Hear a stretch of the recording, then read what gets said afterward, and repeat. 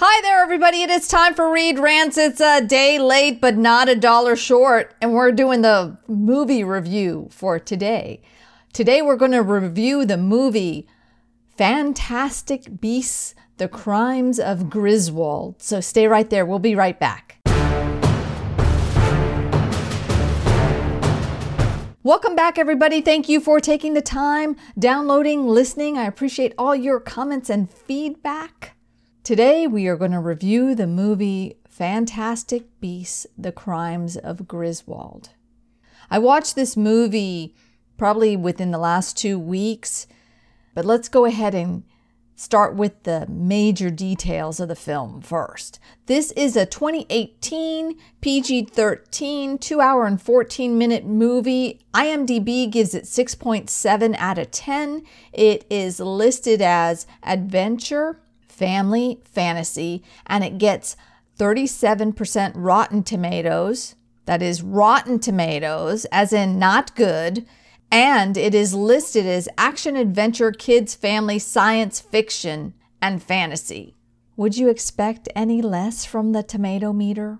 Coming up with 1, 2, 3, 4, 5, 6 genres for this film. It is starring Eddie Redmayne, Catherine Watterson, Dan Fogler. Also not listed here is Johnny Depp was in this film. Jude Law was in this film. It is directed by David Yates, who I found out directed the last 4 Harry Potter films. And it's written by J.K. Rowling, who wrote all the Harry Potter books, as you probably know. And this movie is continuing on with what one reviewer calls the Potterverse. Clever, but more specifically, it should be the J.K. Rowling verse. But then again, that doesn't roll off the tongue quite as lovely, does it? This movie connects variables from Harry Potter, the franchise of Harry Potter, and it is a prequel. This movie connects variables of Harry Potter, and you're intertwined with things and reminded of things from Harry Potter if you watched all those movies or read all those books. This is actually a prequel, meaning that it is something that happened prior to the lives and times of Harry Potter and his cohort. As you may know, prequels are not to be relied on for the same characters and content. In spite of the fact that we're brought back to Hogwarts, in spite of the fact that we're brought to meet a younger version of Dumbledore, things are a little bit different. It's not the same old because things were done differently. We're introduced to younger versions of the instructors in Harry Potter. We're introduced to younger versions of the people that we see in Harry Potter that are adults. When I say that certain prequels are not that great, let's take the greatest example that I can think of, Star Trek. Star Trek was a great franchise. The original Star Trek, Next Generation. But what were they thinking with Deep Space Nine? Really? And there are some others that are not that great. Also, there were so many spin-offs from that original show.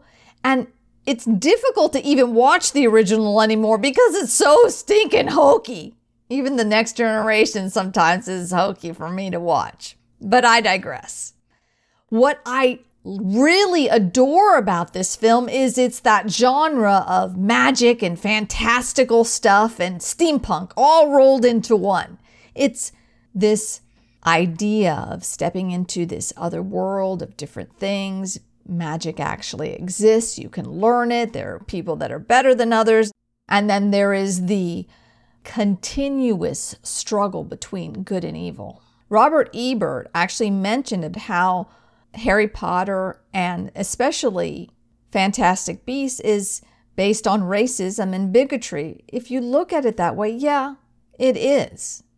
There are definitely elements of that, and there are definitely elements of good and evil, the struggle between the two. Be warned, this film has an incredibly steep learning curve. I was fumbling for much longer than I thought I should be, trying to figure out what character was who. When they were naming characters that weren't in the scene, what did they look like? Who were they?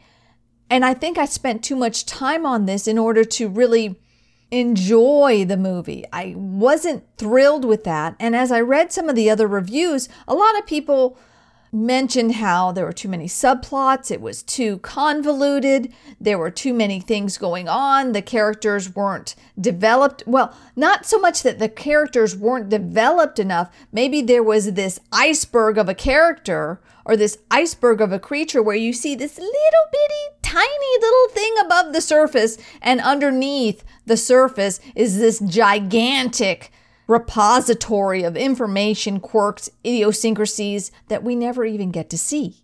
Beyond the fact that I found it a little difficult, which I do in all of these films because we're coming up with ideas that don't exist in reality, the names are very bizarre, and we have organizations, things going on that are unfamiliar. So with me struggling with all of this and keeping up with all of this, I missed some of the plot line, I think. Still, there seemed to be too many little side stories going on. There was just a little snippet of this, a little snippet of that, and I wanted to really get more information on the specific parts that we were looking at. It was more or less the whole film was this foreshadow of this and this foreshadow of that. And we don't really get a good feel for the characters. We don't get to love the characters. And maybe this is because it's only the second film. One reviewer or one critic said that they want to live in the world. They don't want to witness it being built. And I can see that viewpoint. I suspect, however, that quite a bit of this movie was lost in the book to film conversion. As with many books, there are movies that I have seen that I actually read the book. The most famous example that I've used on the show before is Cujo. There are certain books that you lose a lot. So I'm thinking that maybe all of this is in the book. All of it is explained. Sadly, I must admit that I have not read any of the books by J.K. Rowling, so I don't know what her writing style is. I can tell you when I used to read all of Stephen King's books when I was in high school, he was incredibly descriptive. You found yourself in that world. You understood exactly what was going on. I'm unsure if J.K. Rowling has this ability or uses this technique. I would think that she does because the movies that come out, the visual sequences are very, very alluring and attractive. The costumes were great. I love that whole steampunk, the old is new, the new is old, different weird, quirky stuff going on. These little things are great. I really enjoy in her writing or in the movies how you can go into this little bitty thing and it's this huge expansive space, sort of like the tent in Harry Potter, sort of like Newt's suitcase in Fantastic Beasts. Even if somebody had read the book and watched the movie, I suspect that they would feel a little shortchanged, because if the book does have more detail, the movie won't have the detail. Maybe the person who read both the book and watched the movie can put it in better perspective, but they may be upset because it's not something that is reflected in the film. It's definitely best to watch this movie while you're sober and while you're willing to pay attention, because there are so many little nuances, so many little details referring to this character and that character, this happened, that happened, visual stuff. You've got to watch this film. It's not something where you want your attention to be divided. With all that said, I would definitely recommend this movie if you like steampunk, if you like fantasy movies, if you like sci-fi. If you're more of an outer space sci-fi, maybe not so much, but if you're the sci-fi fan who likes special powers, superpowers, magic, something that is set in a period that's not actually a period piece. It's this weird, fantastical realm that doesn't exist, but there are little bits and pieces of things that we are familiar with in reality. I would also recommend this movie if you like prequels, if you liked Harry Potter, if you like Spiderwick, The Hobbit, Lord of the Rings. This is definitely along the same vein of all of those movies.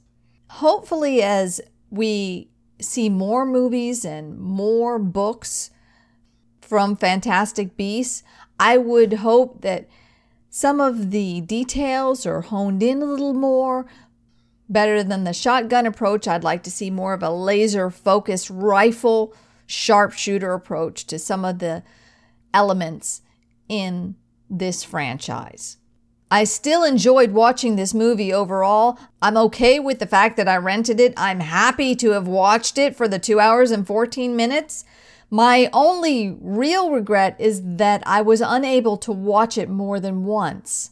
Had stuff going on, and it was a big commitment to watch something more than once that was 2 hours and 15 minutes.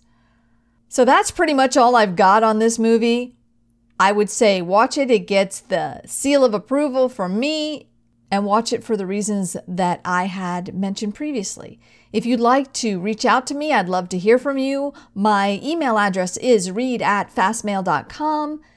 Our home on the web is readrantz.com, and you can click follow and get podcasts and synopsis delivered directly to your email box. Follow me on Instagram and Twitter @readrantz, and remember, read is spelled R-I-E-D.